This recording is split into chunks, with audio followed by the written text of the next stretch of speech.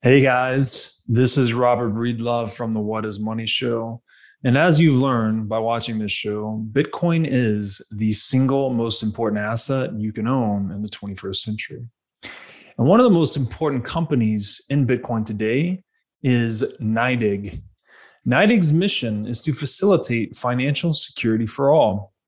They accomplish this by bringing a high level of professionalization and sophistication to the Bitcoin marketplace. As a true game changer in the industry, NYDIG is safely unlocking the power of Bitcoin for forward-thinking individuals and institutions alike. By using NYDIG, you will gain access to an end-to-end institutional-grade platform, providing Bitcoin OTC transactions, Bitcoin collateralized borrowing, secure custody, asset management, derivatives, financing, market research, and more. And all of these services meet the highest regulatory, governance, and audit standards.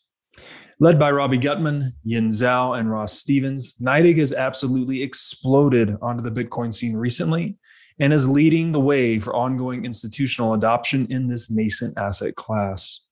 So please be sure to check out NYDIG as a single source for all your Bitcoin needs. Welcome back to the What is Money show, Mr. Dominic Frisby. Glad to have you back.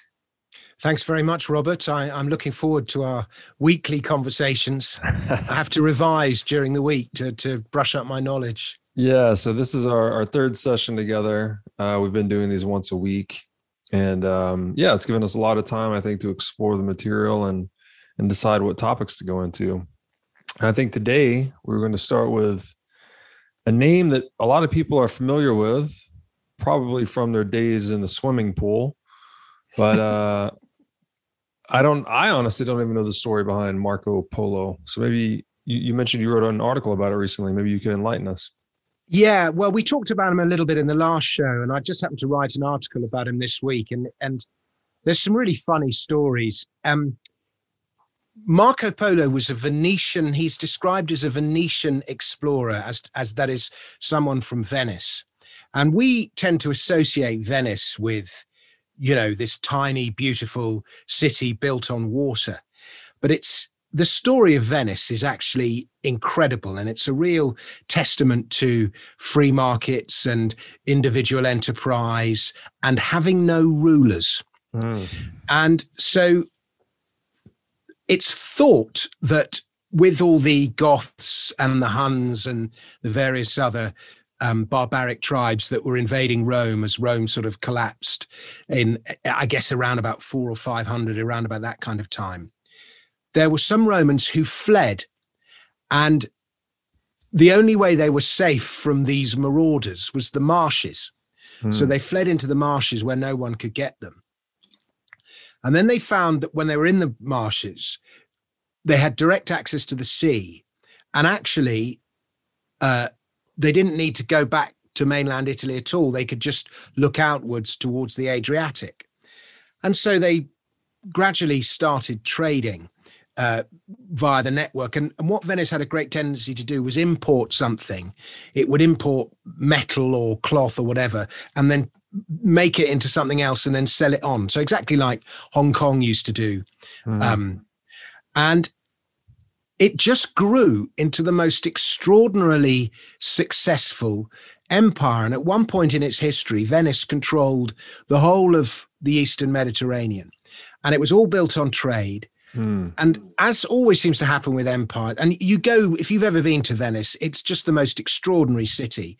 And you think you're in almost like a fantasy land, because some of the buildings just are so opulent and so wealthy.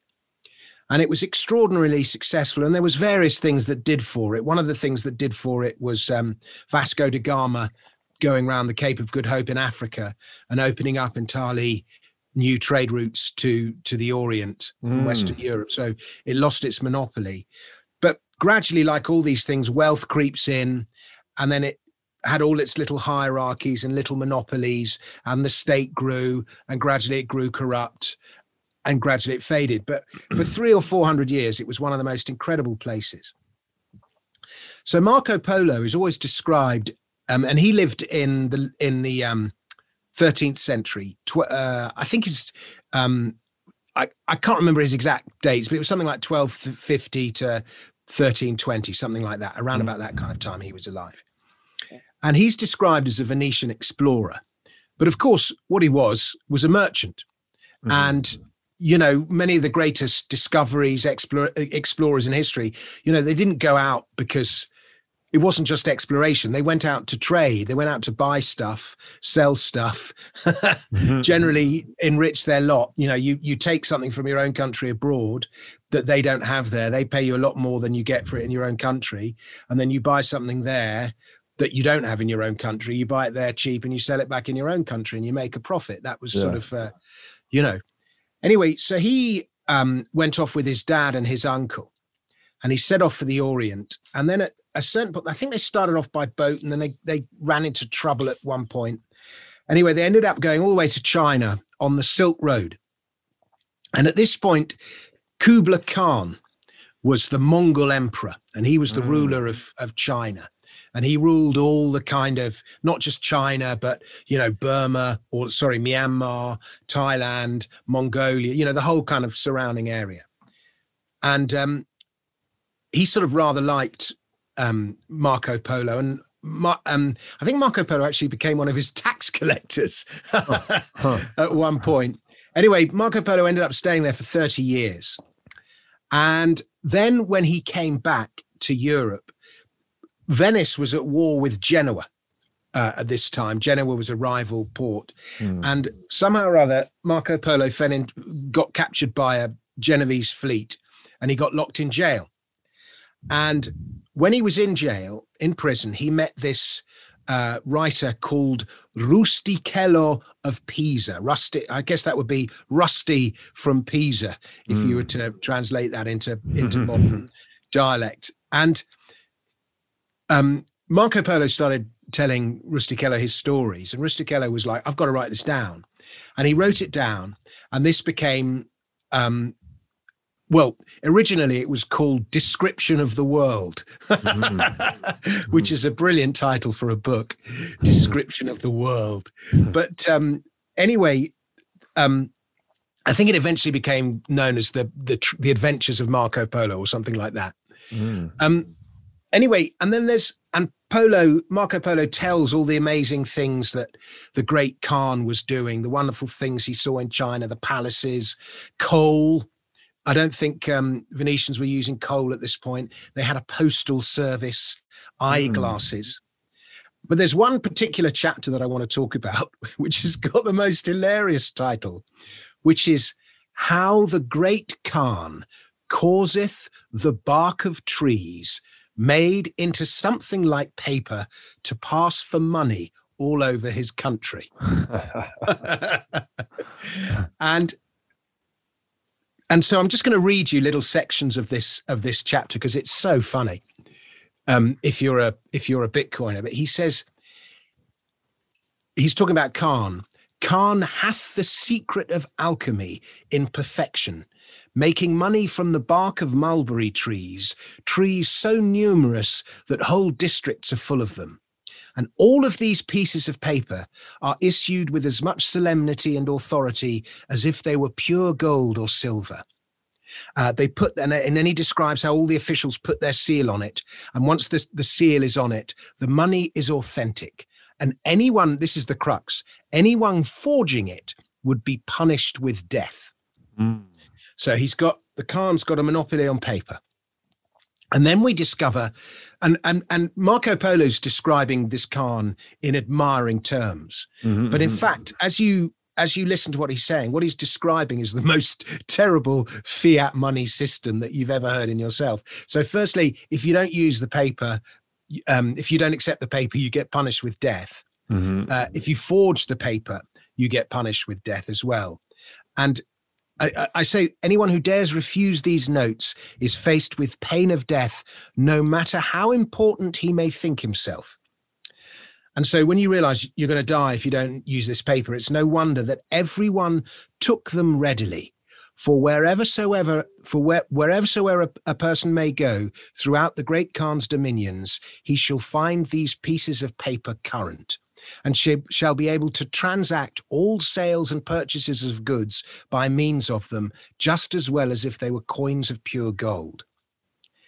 And then we learn that any merchant arriving into the kingdom with gold, silver, or pearls was prohibited from selling to anyone but the emperor. And then, so the emperor had a total monopoly on trade, it seems. And then there's this wonderful line. He says, the emperor then pays a liberal price for that gold, silver, or pearls in those pieces of paper.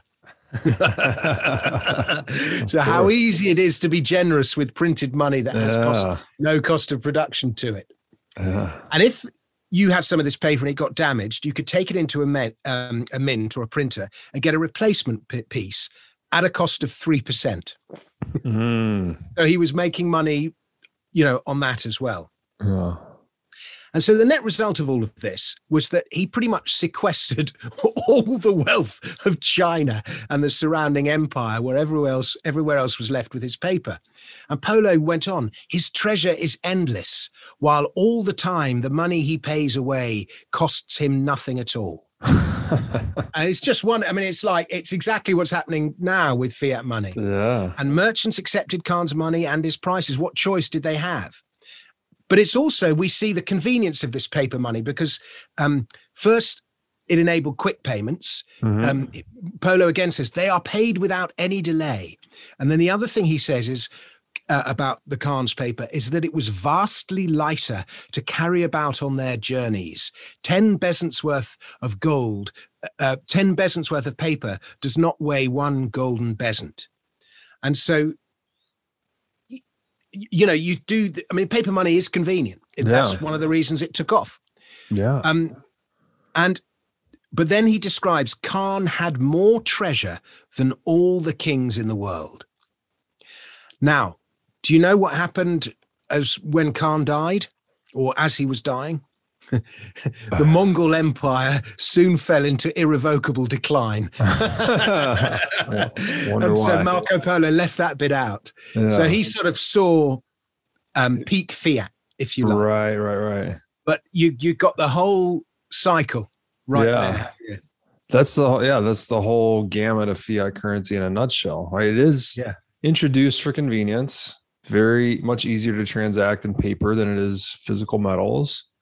But it can only be sustained when its demand is compelled, right? So he actually has to put them to the point of the spear, so to speak, to get people to use it, not counterfeit it, et cetera.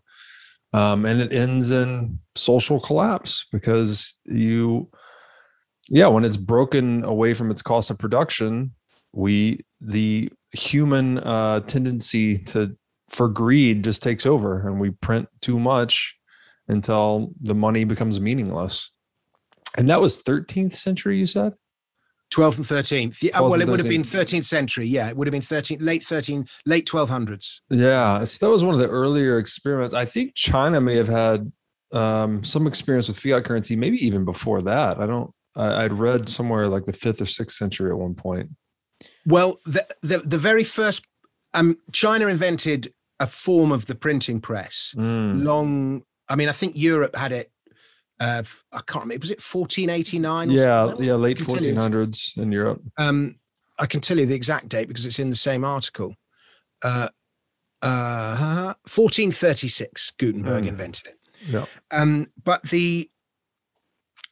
his was with metal blocks. The Chinese used wooden blocks, so they couldn't print. They could print, but they couldn't print with quite the same volume that Gutenberg was able to achieve. And by the way, I'm just going to go off on a sidetrack, as I always do. Yeah, please. But Gutenberg, despite inventing perhaps the most important invention of that sort of 500-year period or something that completely transformed the power structure of Europe, Gutenberg actually died penniless, owing money to his creditors. And in fact, his creditors came and seized his machinery when he died. Wow. Because he was unable to turn his network to profit and his printing press to profit. And the reason was that he didn't have a network. He had this incredible machine. It's like having a brilliantly designed cryptocurrency. If you've got no network for it, there's no point. And and there's a one of the historical commentators said something like, there's no point him printing 200 copies of the Bible if there's only 3 people in his village who can read, because what's he going to do with the other 197 copies? Right. And it was actually the Venetians, once again, who turned Gutenberg's invention to profit, because what they would do is they would print, in those days, news was spread on the ships. You'd give the news on the ships, and he'd sail off to Constantinople or wherever he was and bring news of what was going on in Venice. And so what the Venetians would do is they would give each ship, 5 copies of a pamphlet or something. Right. And that would be taken to wherever, Constantinople or Alexandria or wherever they were going. And then that pamphlet would be reprinted in wherever they'd gone and distributed there. Huh. And there was a whole business of, people would come to the ships to find out news, and somebody would, they'd go to a tavern or the pub or something, and they would read out these pamphlets, because most people were illiterate, of course. Yeah. So people would just sit round and listen to these pamphlets, these bits of news being read aloud, and rather a nice sort of communal experience. And that was so, but Venice had the network because of its ships and everything else. And that's how Venice turned the printing press to profit. The Venetians were the first to make money from it. That's incredible. So yeah, the trade networks were sort of like the ancient internet as well, because they're moving goods. So they also moved information, and all of that was, back, we talked about Hong Kong previously. This has so much to do with the topography of the location and access to the sea. Venice clearly had a lot of sea access. Hong Kong did as well. Even ancient Greece and the littoral had that kind of fractal coastline that made it really dominant, both navally and as a merchant or a mercantile country. So Britain did as well. Yeah, Britain as well. So really, and there's been arguments too that's why North America has been dominant in the 20th century, because as we've globalized, we've had more coastal access to both East and West. It's helped us in a trade sense and from a military sense as well. Yeah, I had some work about 3 or 4 years ago that took me to East Asia, and I found myself in Tokyo for a bit, but I spent a while in Seoul and the surrounding areas in South Korea. And to me, as a Londoner, someone in Britain, that's East, and America's West. Yeah. And I was just amazed at I could just really feel how many Americans had come there, and you could really feel the American influence in that part of East Asia. And of course, and it felt to me as a European that sort of America had come in the back door almost. But it made me realize why America's, got so involved in geopolitics in that area, because it is just a sort of, well, I was going to say a hop, skip, and jump across the Pacific. That's quite a big hop, skip, and a jump. Yeah. You take my point. Yeah. No, I think it's just, for me, it's interesting to consider that our environments shape us so much. Like in America, there's sometimes this sense of American exceptionalism, where for some reason, and this is just maybe a silly patriotic notion where people think America's, we're the superpower, so we're somehow a better people or smarter or whatever the exceptional quality may be, when in fact it's just a historical accident or anomaly or happenstance that we happen to have this geographic advantage that played out over a century or centuries that gave us this unique economic position that tends to be fleeting, right? You tend to have a superpower that rises for some time and then declines, like you mentioned with Venice and others, usually due to corruption in the hierarchies, corruption of the money that ultimately leads to breakdown in trade, loss of wealth, and eventually centralization. Centralization and societal collapse. So I keep getting notifications. I'm on these bloody WhatsApp groups, Robert. I'm just going to quickly quit all these things. You can probably hear them all going off, telling me about some ridiculous shit coin that I should be buying. Got to block out the noise. Yeah. It's so distracting. Right. I'm back in the room. Forgive me.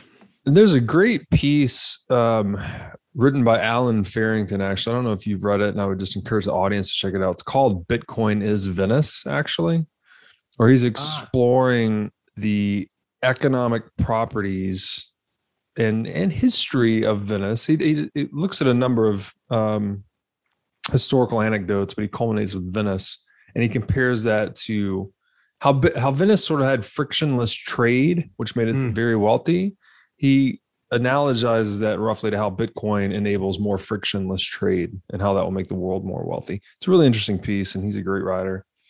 I think I've stumbled across that, but I mean, Venice is just such a, I mean, it's such a great city, and they literally turned the it was like turning the Everglades or something into the biggest trading hub in America. It was just extraordinary what they did.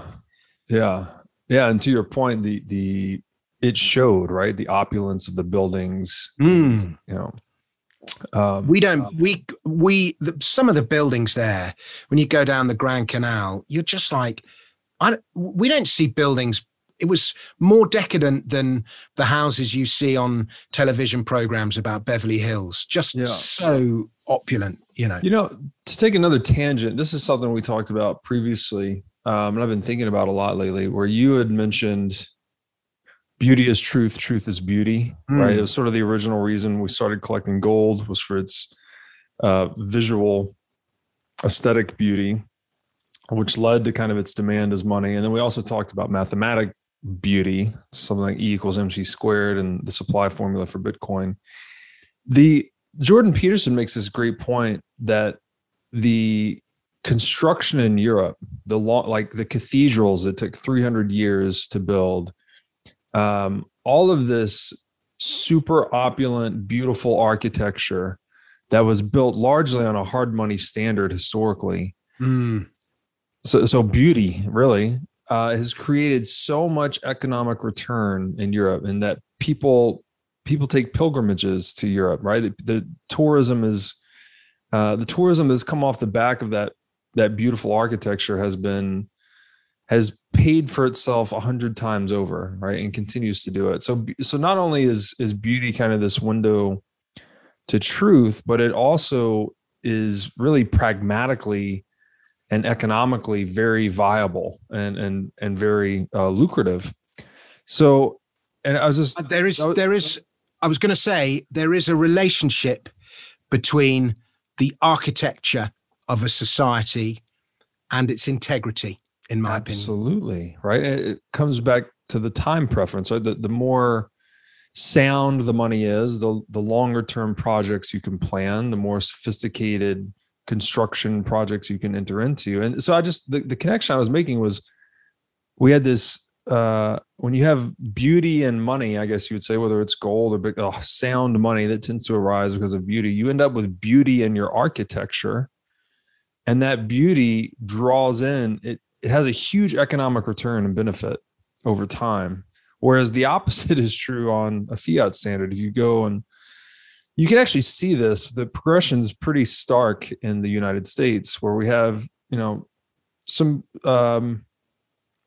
more timeless architecture in the East Coast, United States, kind of when we were on a hard money standard, early 1900s, late 1800s.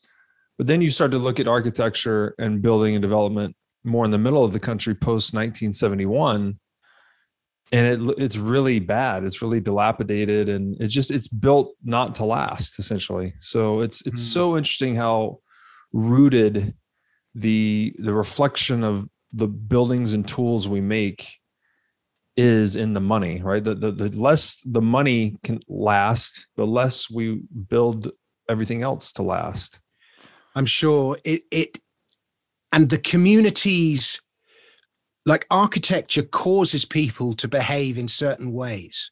Yes. And so you, for example, find those big blocks of social housing. I don't think you really have them in the States, but those huge blocks of social housing flats, lots of people living in flats, in tower blocks, and nobody looks after the common parts. Right. Whereas if each individual person owns their little plot of land, their little house, that's right, and they're responsible for it, then they look after it. And then the aggregation of all those individual people looking after their little bit results in something wonderful and beautiful and communal and everything else. And it happens organically.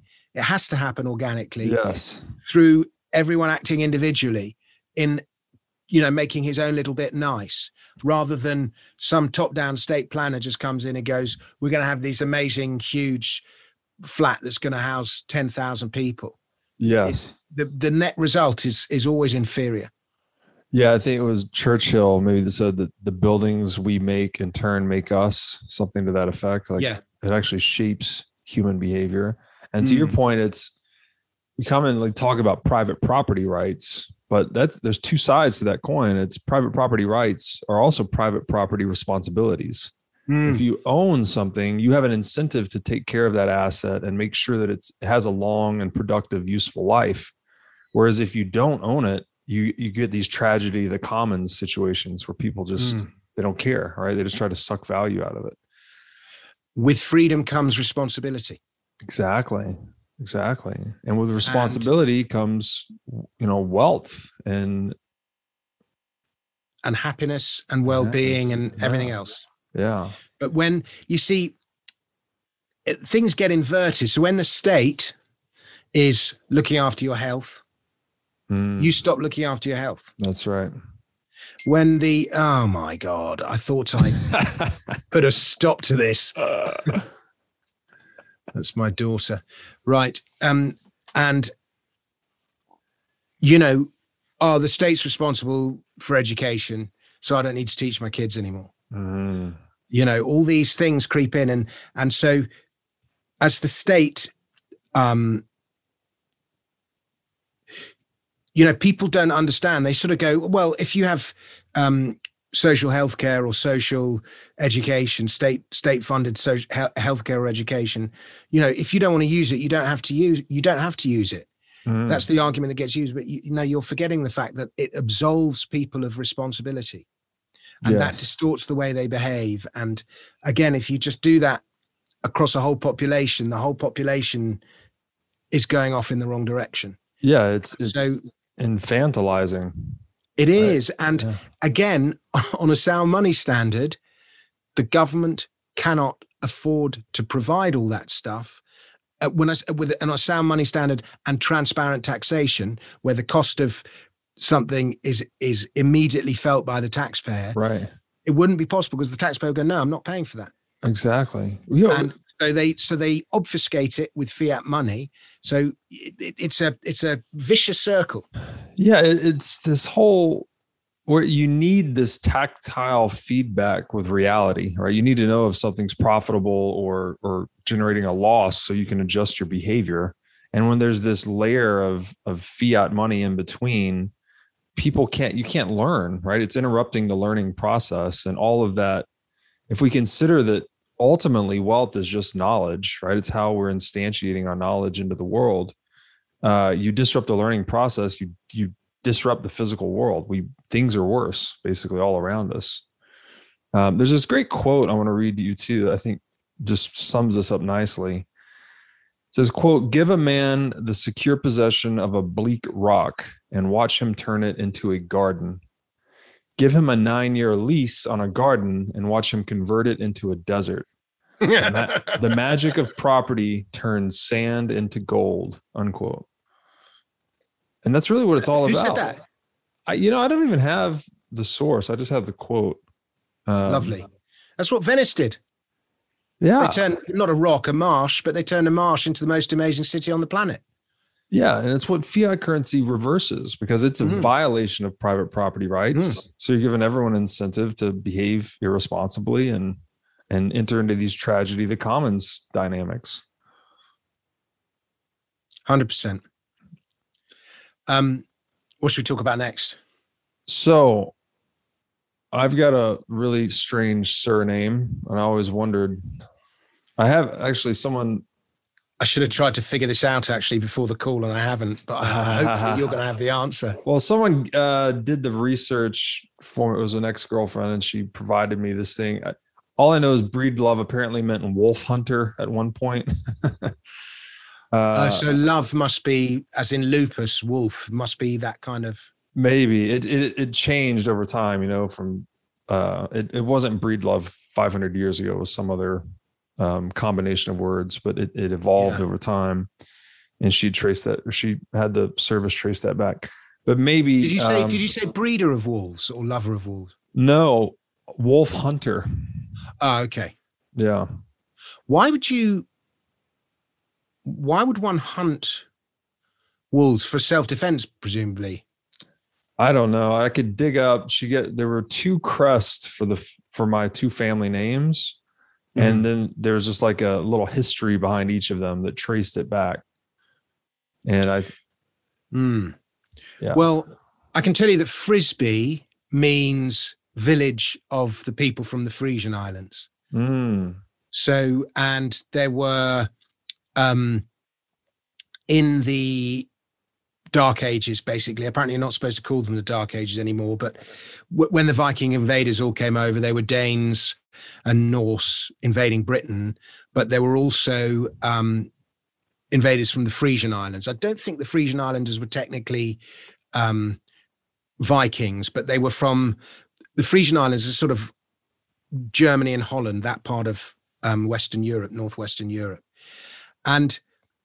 But people wouldn't have been called Frisby just then. They would have settled somewhere. The village of Frisby is in Leicestershire. And Alfred the Great, who was an Anglo-Saxon king, well known for fighting off the Vikings, he actually, after he beat them in battle, he bought them off with a thing called the Danegeld, which actually stands for Dane. I thought geld meant gold, but in this case, it actually means yield. And he would pay the Danes money. There was a sort of border where the Vikings agreed not to cross this border, and Alfred the Great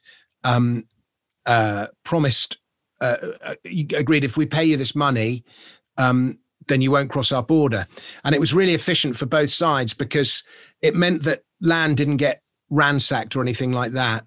And on the other hand, the Danes actually earned more money from it because the collection of taxes that they were paid, this yield, was more efficient than looting and pillaging. So it kind of worked for both sides. There's actually a brilliant, I'm just going to get it up on the screen. There's a brilliant poem called about the Danegeld by Rudyard Kipling. But basically it was a tax paid to keep off the Danes. But the village of Frisby is sort of just on the Danish side of the border. So, you know, that would have been as far as those particular invaders got.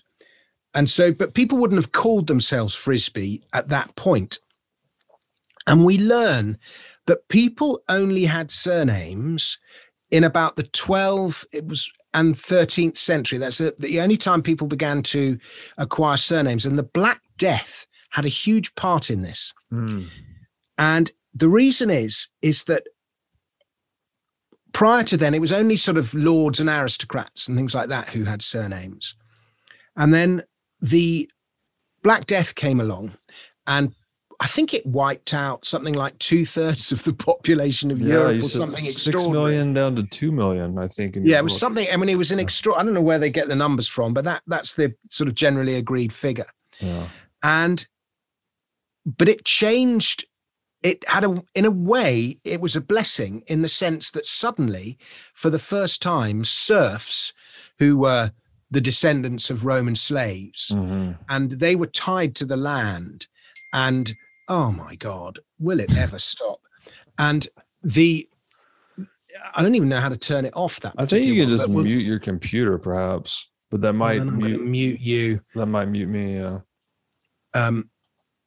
I don't get that many messages on there, so I think we'll just have to deal with it. Most of it's no big deal. So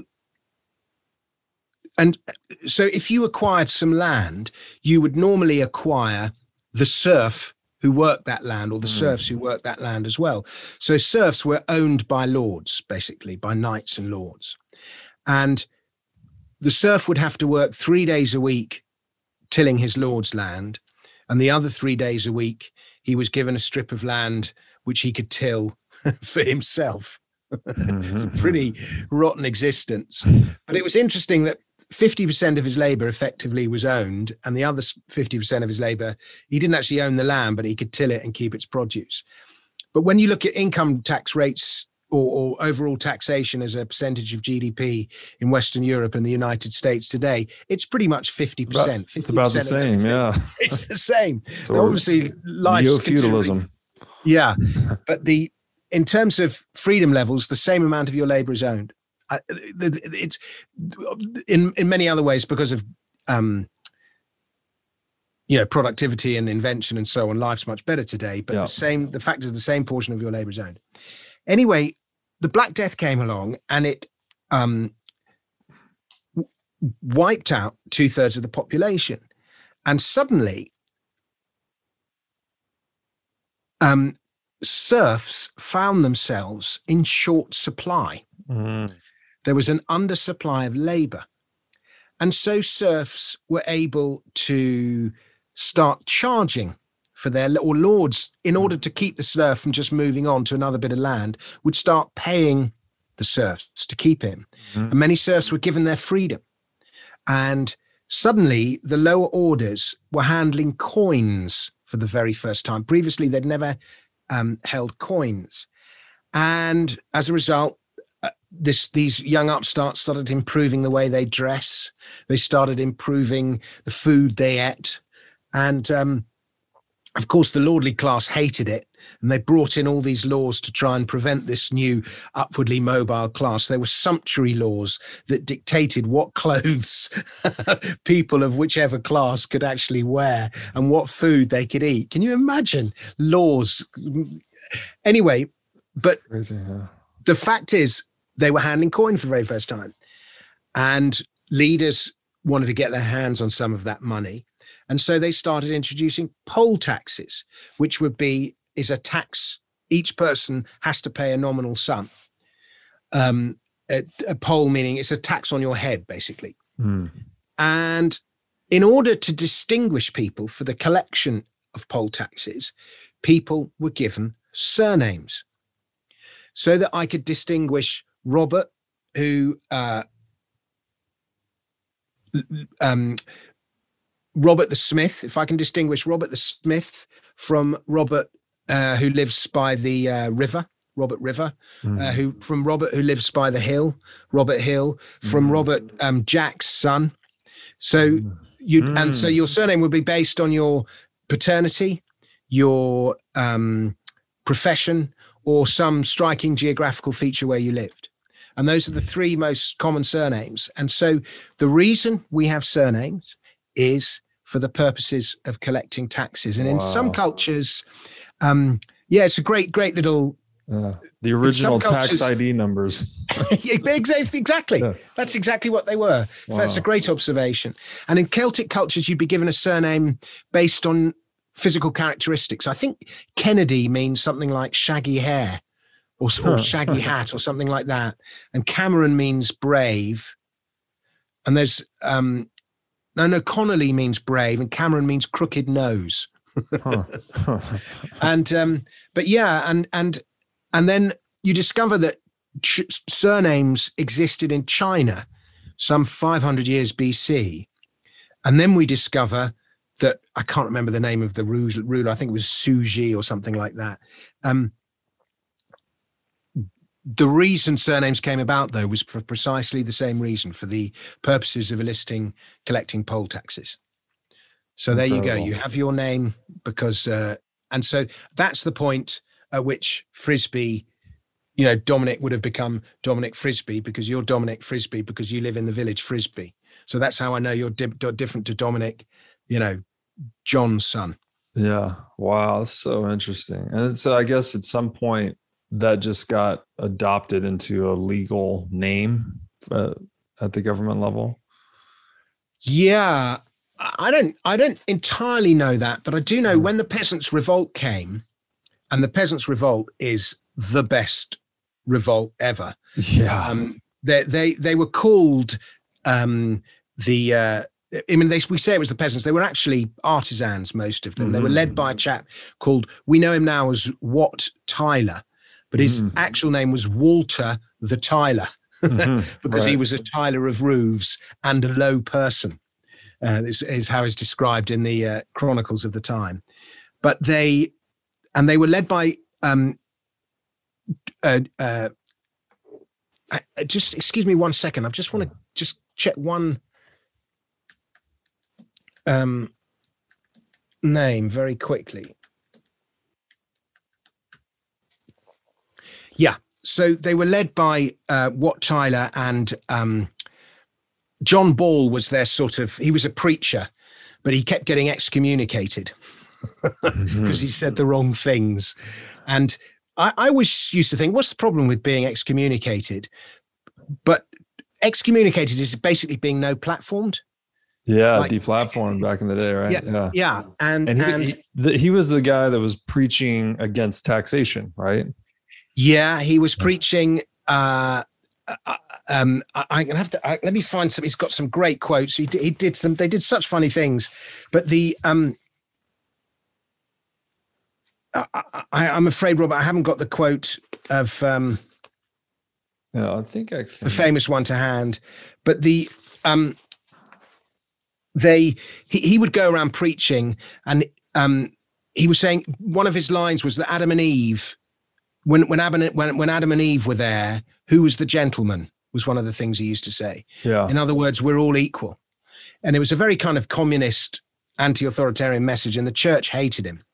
And so they excommunicated him, and he predicted that 20,000 men would take him out of Maidstone Castle, where he was imprisoned. Right. And 20,000 men did take him out of Maidstone Castle, which suggests that the peasants' revolt was organized. It was quite well planned, because they also planned it while all the armies were away, fighting wars in Scotland and France. That's when they rose up. And they marched on London. And the mistake they made was that they thought King Richard was good. He was the child king. And they thought he was good. They just thought he was badly advised. But Richard actually betrayed them and went with his advisors. But at one point they took London. And but one of their tactics was everywhere they went, they killed all the lawyers and burnt all the tax records. Yeah. And they opened up all the prisons. So most people were in prison for non-payment of taxes. As they opened up the prisons, burnt all the tax records in the churches and the lawyers, and killed all the lawyers. And remember, the church was one of the biggest tax collectors at the time. Yeah. And so, but to rebel against the church was quite a brave thing to do, because you were not only rebelling against the power of the church, but the sort of belief system that had infiltrated everyone. Yeah. Anyway, eventually they were overthrown. But so I guess at that point, there must have been some kind of, I wouldn't say people had ID, but there was some kind of formal record of your surname, because they were intent on destroying those records. Right. Yeah, they're really trying to overthrow the hierarchy, as you said, and break the system. He has this. I'd love it if there was a record today, because we couldn't rise up and revolt and destroy. Because the government's got weapons that ordinary people just don't have, particularly in Western America. You've got guns, but in Western Europe, we don't have anything. Well, that's why Bitcoin's the best hope, right? You just opt out of the system entirely, and then it's 100% funded effectively. But I wonder if some hacker can get into the IRS and just destroy all the tax records. Boy, wouldn't that be an interesting day? So one of the quotes you take down the system then, if all the tax records have gone, because they won't be on a distributed network. It'll be a centralized network, won't it? You would assume they have backup and security protocols for that, but who knows, man? Anything that's in a centralized database is definitely vulnerable. If there are any hackers listening to this, you want to take down the system, go for the tax records. And do, I probably shouldn't say that, but you know what I mean. I can say it. Yeah, I mean, that's the truth, though. If you want to end globalized theft, then just break the system that's tracking all the theft.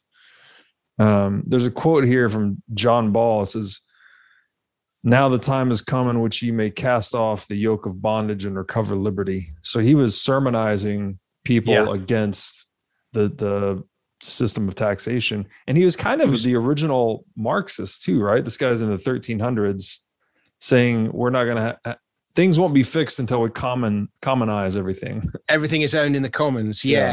I think he fits into that category of people that if you put them on the political compass, they'd be in the bottom corner, bottom left quadrant.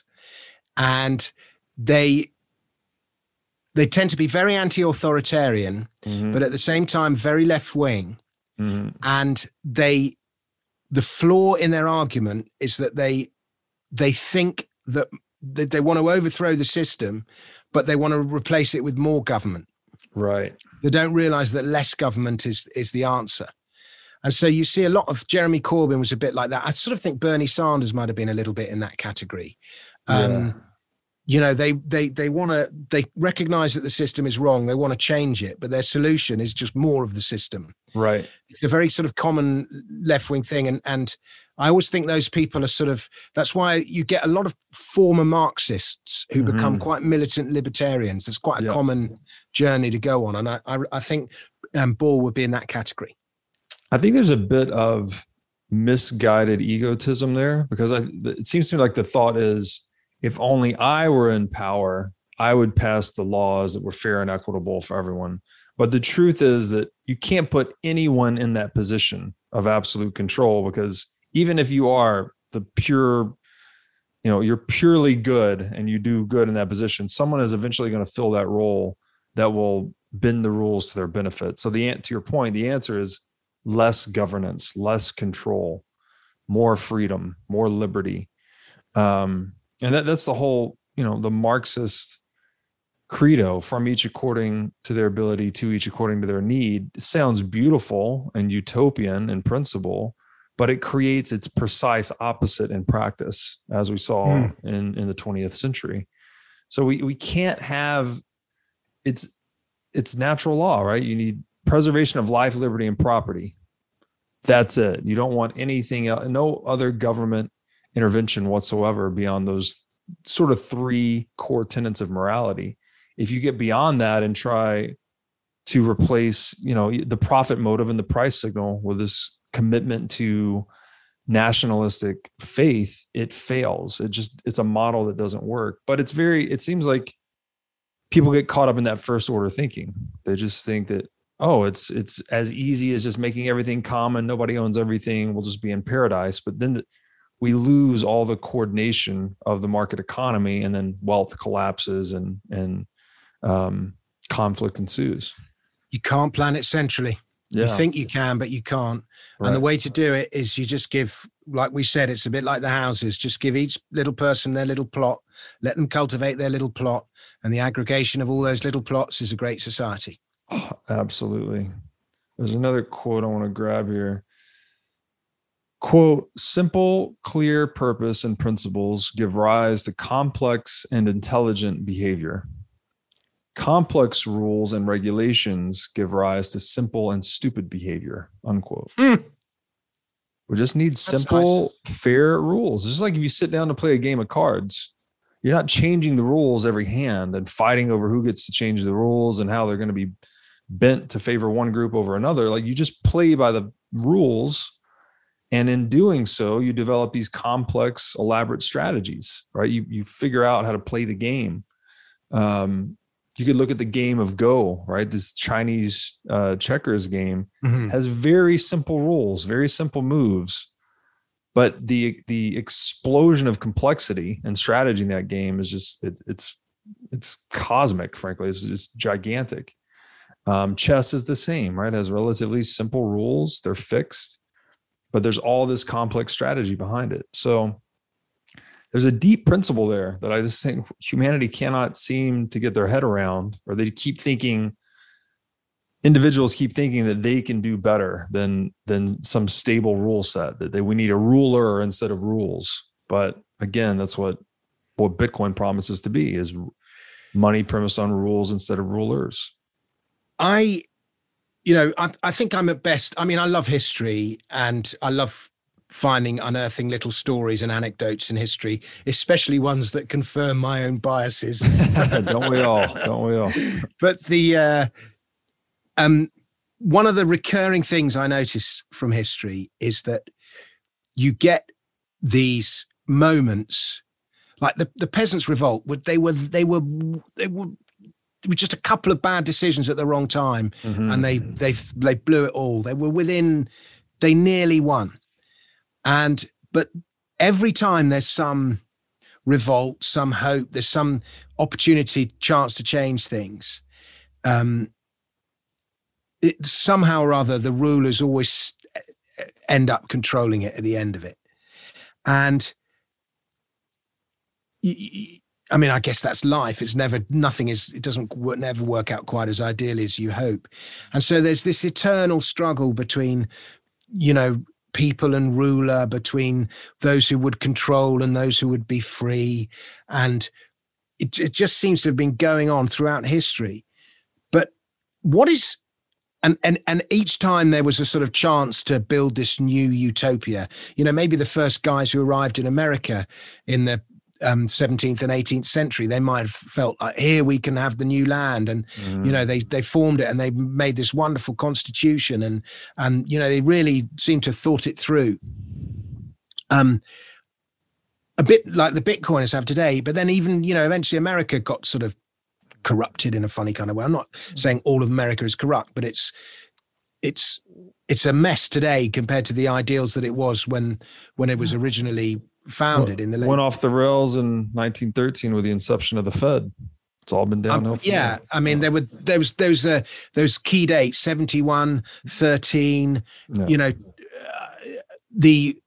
that civil war. I mean, there's a lot in that civil war we can talk about. That's not for today's show, but the point I'm trying to get to is that Bitcoin just does seem to be unique in history, in that it's the first time that there is a genuinely independent. I mean, gold was independent, but it had the stamp of the ruler, and it could be abused by. There's a genuinely independent system of money, and money is power. That, and you don't have to fight anymore. You can just opt out. And I've been in and out of the Bitcoin space since 2011. But it's funny. It's only in the last 3 months I've become more radicalized, I think, than ever before. And I've just got into a sort of real. I don't care. I've got into what's this. I don't think I've quite got fuck you money, but I've got into a fuck you money state of mind where I just don't care anymore. Yeah. And I'm just quite happy to go, fuck you, I've got Bitcoin. Doesn't matter. Yeah, that's I come from the entertainment industry, and we've always been a bit reverential towards the BBC and reverential to the guy who books this or that comedy club, because you want to make sure you get booked, and you don't want to piss the guy at the BBC off because the lessens your chance of getting in the TV series or whatever it is. But I'm literally I just don't fucking care. I'll just go and find get sponsored by a Bitcoin company. I make my own TV programs. I literally don't care. It's such a great place, escape, and it's just tremendously empowering. I feel so much happier as a result. And there is, you're headed for disaster when you say it's different this time, but there is something to Bitcoin that really is different this time. Yeah, I agree completely. And it's sort of like the peasant revolt you mentioned earlier. It's like once they were empowered, right? All of a sudden there was a premium on labor. They were handling cash. There was this renewed hope that led to this peasant revolt. The difference now, though, is that we are armed with a radically new technology. Right? We're in a transformative age, I think. I mean, I guess this is not confirmed still, but I do think we're progressing from industrial. The old to digital. economy is just toast. Yeah. There's still huge wealth there, but it's just toast. Yeah. And to your point on the fuck you money, it used to be a threshold of wealth, right? I don't know, $50 million net worth, maybe was that number. But Bitcoin, based on the characteristics the services that it renders unto you, really gives you this fuck you money of any amount, because you can just take it anywhere, do whatever. There are no restrictions on the money. So you have this renewed sense of freedom. Anymore. But I don't need to be within half an hour of central London. I don't need to be within half an hour of central New York, or an hour of you know what I mean? I can go anywhere. Yeah. Yeah. Yeah. It does feel, I agree with you. You never want to say this time is different, but I think when we progress from the agricultural to the industrial age, anyone that was saying this time is different was right at that time. It's like, Yeah. the factory thing really is a big deal and it's going to change the world. And it did. This seems to me to be at least as similarly transformative as something like that. So. Yeah. And the Industrial Revolution took, we call it the Industrial Revolution, but it probably took 40, 50, 60 years, 2 generations. Mm-hmm. The Agricultural Revolution was, hundreds, if not thousands of years. Yeah. The digital, we are going through the digital revolution. And the first breakthrough was, I don't even know, in the 80s, the digital technology, and then the internet and the scalability and the instant replication and all that. The mobile net. Yeah. All of that. Yeah. And then the next breakthrough was digital scarcity. Yeah. Because that solved, like, replication changed a lot, and then scarcity, it was the sort of the icing on the cake, or I don't quite know what the right analogy is, but yeah, there's this. So we've heard of postmodernism, the philosophy, right, where everything, like moral relativism, nothing matters. You can interpret things in any infinite number of ways. It's almost like the digital age was suffering from a bit of that before Bitcoin, because there was no scarcity. You could everything was reproducible ad infinitum. But Bitcoin kind of reintroduces these physical world constraints in the digital space. So it brings it roots it in reality. I think that's the big thing here is we now have this bridge between physical and digital reality we call Bitcoin, right? It's like this thing has real value, like ultimate value in a monetary sense. But it can be utilized in this domain that's, in the sovereign individual, and in the series I've been writing lately, Sovereignism, I call it the digital high seas. It's this place that's ungovernable. There's a reason there's no permanent jurisdiction in international waters. Like, it's too expensive to tax commerce there and patrol it. And cyberspace or digital space is similar. Yeah, I think water is really interesting. Yeah, me too. Because we think about land. Like, if you look at the Thames, the River Thames, in the 18th, 16th, 17th, 18th, 19th century, there were hundreds of boats on there. There weren't bridges. People crossed the river. They got the ferry across the river. People slept on the boats. It was the fastest means of transport. It was the way to get to another country. Boats were everything. And then now, if you go walk down the River Thames, and I'm sure the big rivers in the States are exactly the same. In fact, I know they are comparative economic deserts. There'll be a few places where maybe, Seattle or Amsterdam, where there's a few houseboats. But, on the whole, people just don't live in the river. Life stops at the river. Mm-hmm. And, there's been all sorts of economic studies have shown how important it is to have clear property title. If you're to have economic development and economic growth. And one of the reasons that Africa has been so repeatedly stunted is that it doesn't have, in so many places, there just isn't clear property title. And in the case of the River Thames, that applies because the water moves. And so that nobody actually owns and then the bed underneath the water is owned by a body called the Port of London Authority. The bank wall is owned by somebody else, and then the bank is owned by a third person. So there's 3 people. So it just makes any kind of commercial development really difficult because nobody actually owns it.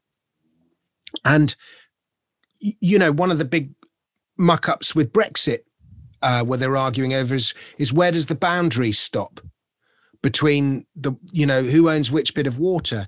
It's really hard in the way nations think to be clear about who owns which water.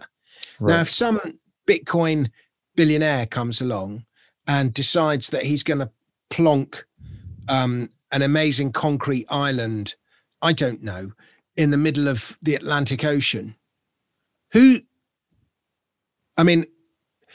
guess if a government was, let's say he did it but in the middle between, if he did it in the middle of the Atlantic Ocean between America and Britain, I can see America getting a bit arsy about it. But if, let's say he did it in the middle of the Atlantic between Brazil and Nigeria, okay, like neither Brazil or Nigeria, they've both got too much on their plate to do anything about it. And then he just claims that bit of water.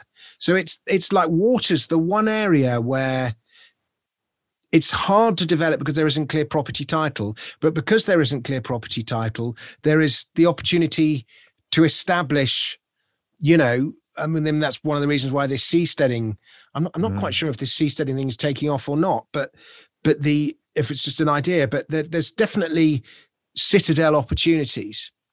Yeah. Yeah. It's really, really interesting. I think the analogy is great too. This all begs the question, which probably gets us into our next point, is like, how does the tax system adapt to this as people move into these ungovernable, they're moving their business and capital identity into these digital high seas that you can't even trace your income to an identity. The identity may not even be a state assigned identity. You can unbundle. I can go and set up different accounts to earn under different aliases, and that can be paid in crypto or Bitcoin. And then, you know, the income tax system is none the wiser. So how does the tax system, I guess, adapt to this new reality? Well, I can tell you what it should do and what it will do. And I can just see it coming out pretty much exactly as Rees-Mogg says in The Sovereign Individual. You know, the tax systems were designed around a physical age. And if you look at Google and Starbucks and Facebook and Apple and Amazon, they have just run ring, these globalized companies, they have just run rings around the tax man by having their trademark here, their IP there, their profits here, profits there. Yeah.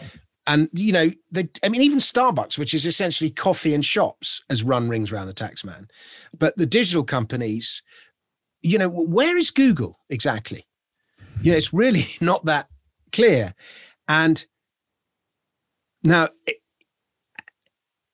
and governments, for the most part, have just totally, they've made a noise, they've complained, they've moaned, they've like lobbied. The way governments have dealt with it here is they've lobbied Facebook. Like, I paid more tax in the UK than Facebook did last year. How can that be possible? I had a good year, but I'm not a whatever it is, $1 trillion company or $750 billion company. I can't believe I paid more tax. They lobbied Facebook. That's so interesting. So they could just turn public opinion against these companies, and these companies pay a little bit of tax. But these companies are simply playing by the existing rules.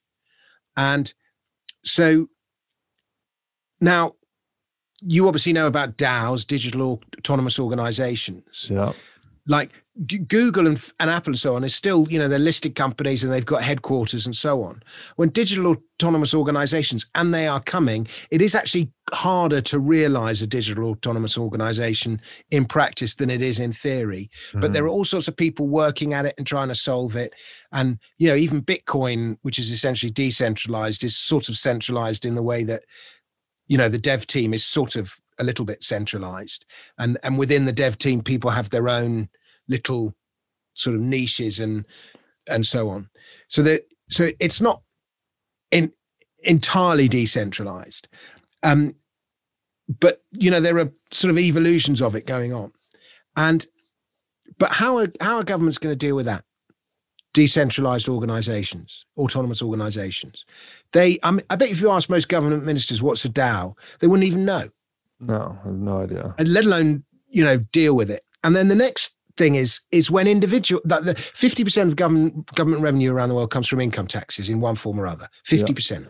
Yeah. And most of the workforce until maybe 10 years ago was one guy working for one company 9 to 5. And he or she would go to that company, and the company would collect the tax at source and deliver it to the government. Well, Ernst & Young have already estimated that by 2030, and COVID's accelerated this, by 2030, half of the US workforce will be contingent. Mm-hmm. Half. Yeah. So everyone, and particularly with COVID and remote working, everyone's moonlighting. Everyone's doing one job here, one job there, a little bit there, rise of the gig economy, all this stuff. And then more and more people are thinking, actually, you know, I'll go to Florida, I'll go to Texas, I'll leave America, I'll go to Cartagena. And so you've got the rise of the digital nomad. And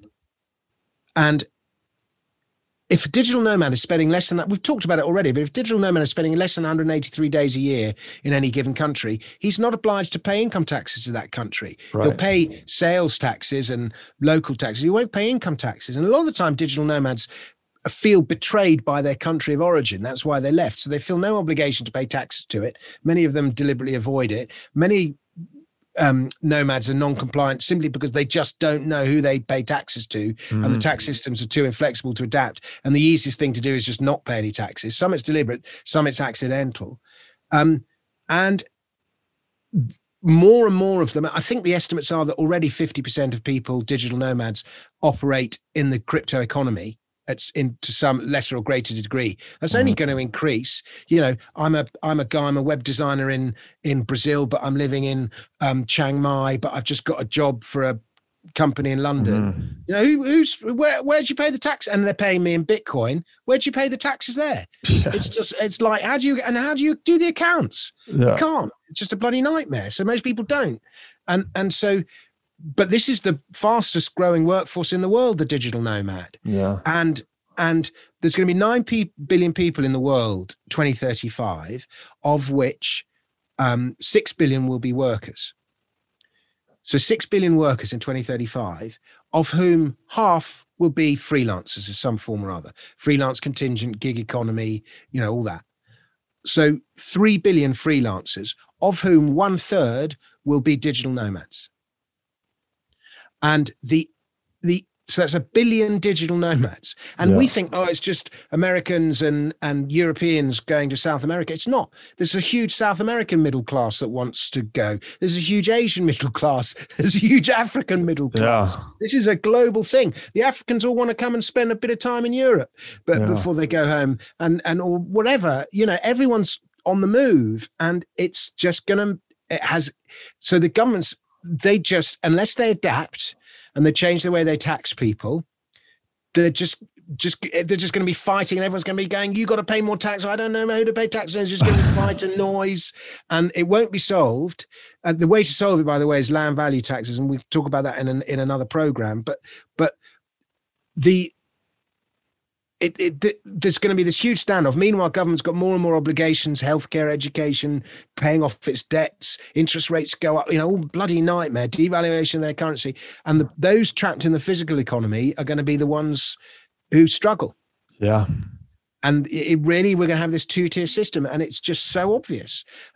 COVID's has accelerated some things, but the one thing COVID has slowed down is the movement thing. Made it much harder to move. Yeah. And it's going to be really interesting to see what happens over the next year, you know, whether all restrictions go and COVID disappears, or we get another variant and the vaccine doesn't work, and you've got to get another vaccine if you want to go to this country, and blah, blah, blah.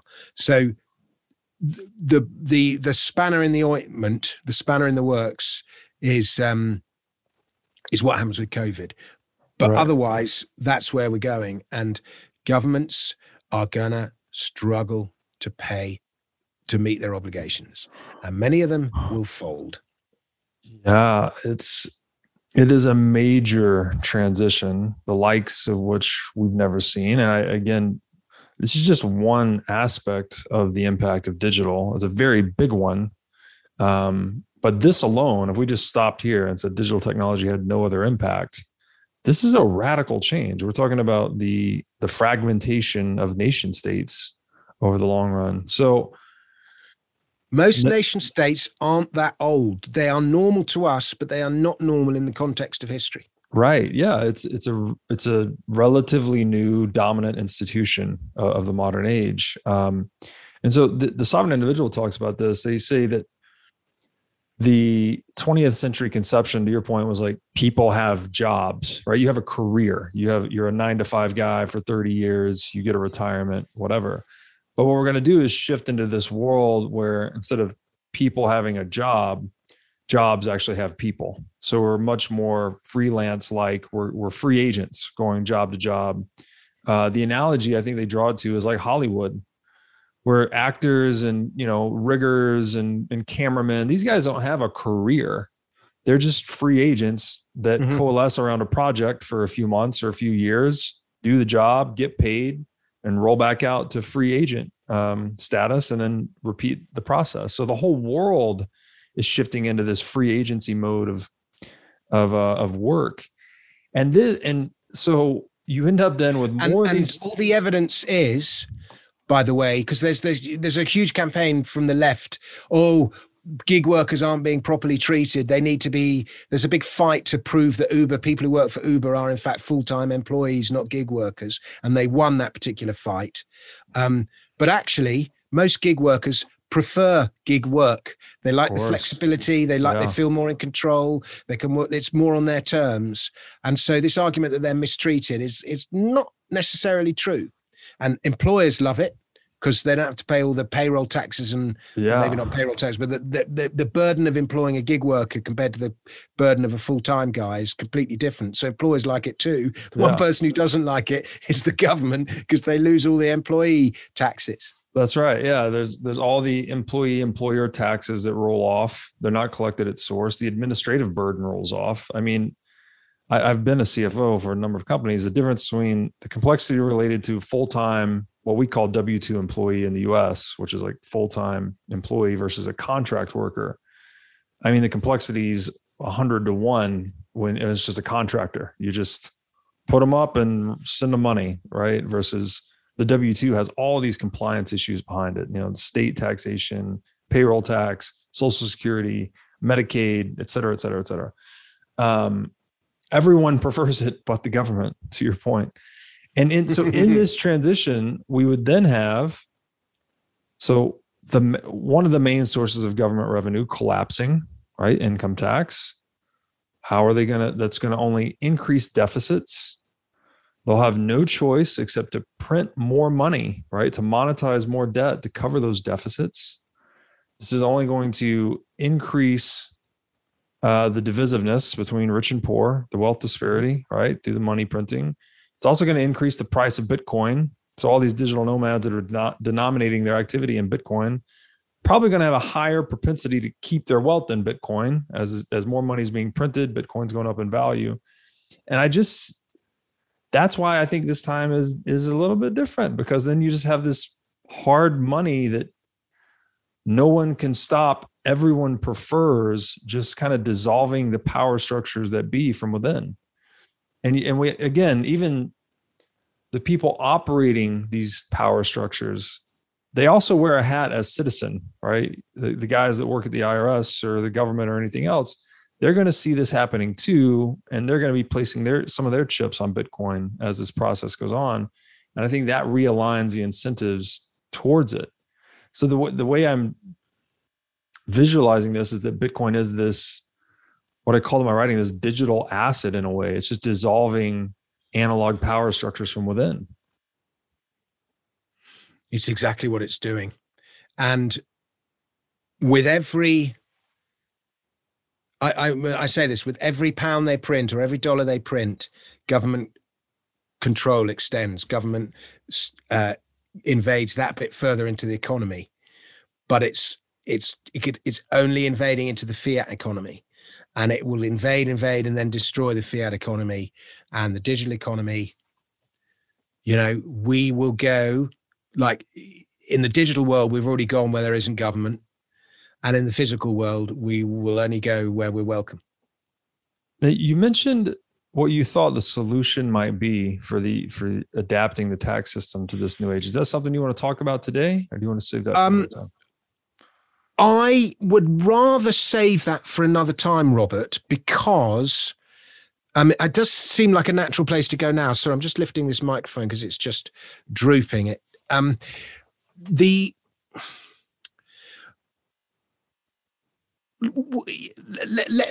just touch on it now, and we'll talk about it more in another episode when I've done my homework on it. Okay. And so, just because I'll just reread the chapter and I'll just have instant recall of all the facts and so on. But solution, in my opinion, is to stop taxing labor and to start taxing land. And this is based on the principles of Henry George, the Georgist. We've touched on this, I think. Who was a best-selling author. He wrote this book about taxing land called The Single Tax, and you would pay no other tax apart from land taxes. Now, the principle of this, we talked about natural law, and it goes back to a philosophy of the physiocrats who were around in the Enlightenment. And they said that there are two types of wealth. There's the wealth created by men and human endeavor and hard work and inventiveness and all the rest of it. And then there's the wealth that nature gave to you. And the wealth that nature gives to you should not belong to anyone. It should belong to everyone. Why should the oil beneath the Saudi sands just belong to a few members of the royal family? That should belong to every Saudi. But what you create as a result of your own endeavor should be yours to keep, and nobody else should have the right to take it from you. So the oil was always there, but effort goes into discovering it and extracting it. So the principle of land value tax is, if you want a plot of land and you want it to be yours, you want exclusive rights to it, and you want the government to protect your title to that property, then you have to pay a rent to the community in order to have exclusive access to that land. That's the sort of principle of it. And we'll come to how much that rent is in a moment. And now let's say you've got two plots of land on Fifth Avenue in New York. And, that's the top address in New York, Fifth Avenue. Is that right? Or one of them? Yeah, I think that's right. Let's just say, or Sunset Boulevard or something in LA. I don't know my names of my American streets. I'm just so, and you've got these two plots of land and they're absolutely identical, and one has got a beautiful house on it and the other one is undeveloped.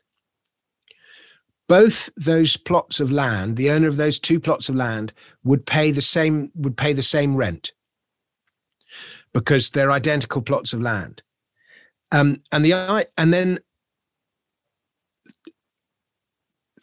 you only tax the land in its unimproved state. So you just tax the value of the land itself, not the building that's on it. And prime city centre real estate will command a high tax because of the needs of the community. Everyone wants to be in the city centre. That's why that land has value. And farmland in the middle of nowhere will have pretty much zero rental value. And the tax you would pay is a percentage of the annual rental value of that land. So let's say tax rates are at 10% and you've got a $1 million house, but if there was no house on that land, how much could you sell that land for?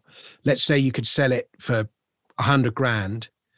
And what would the annual rental value of that land be? Let's say it was 20 grand or 50 grand, assuming there was no house on it. You would then pay a percentage of that 20 or 50 grand, a percentage of the annual rental value. And the good thing about this tax is it's impossible under this system. We're talking utopia. No printing of money is allowed. Right. You assume Bitcoin we're in a Bitcoin standard, so governments can't print money. And everyone's got a little plot of land, and we do need some kind of government just to organize whatever. To protect, right? To secure. Yeah, to organize the army, say, whatever. And then so we each pay a percentage of the unimproved rental value of the land we use. So the idea of this is it's a consumption tax. It's based on what you use rather than what you create. So you're taxing consumption, not productivity.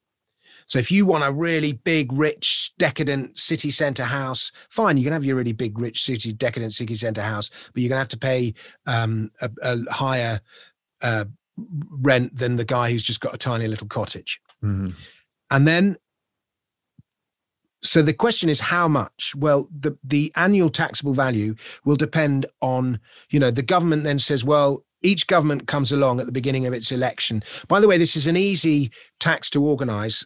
Because you just parcel up the land register has a register of every bit of land in your country. It knows who owns it, and it just parcels it up into lots. Mm-hmm. And each party comes along and says, we're going to spend 20% of, we need £20,000 to spend this year. And another government says, we need 30,000.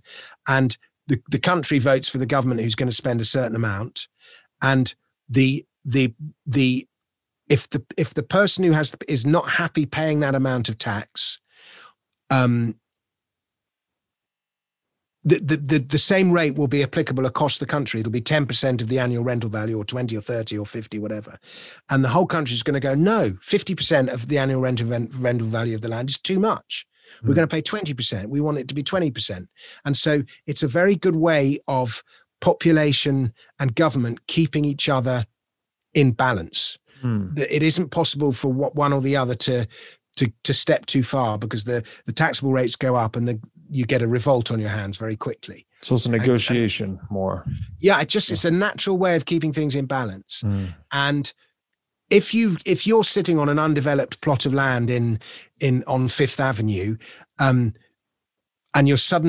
and you're just sitting on it, watching fiat money depreciate and watching your undeveloped plot of land go up in value because fiat money is depreciating, and they've built a new station at the top of the road.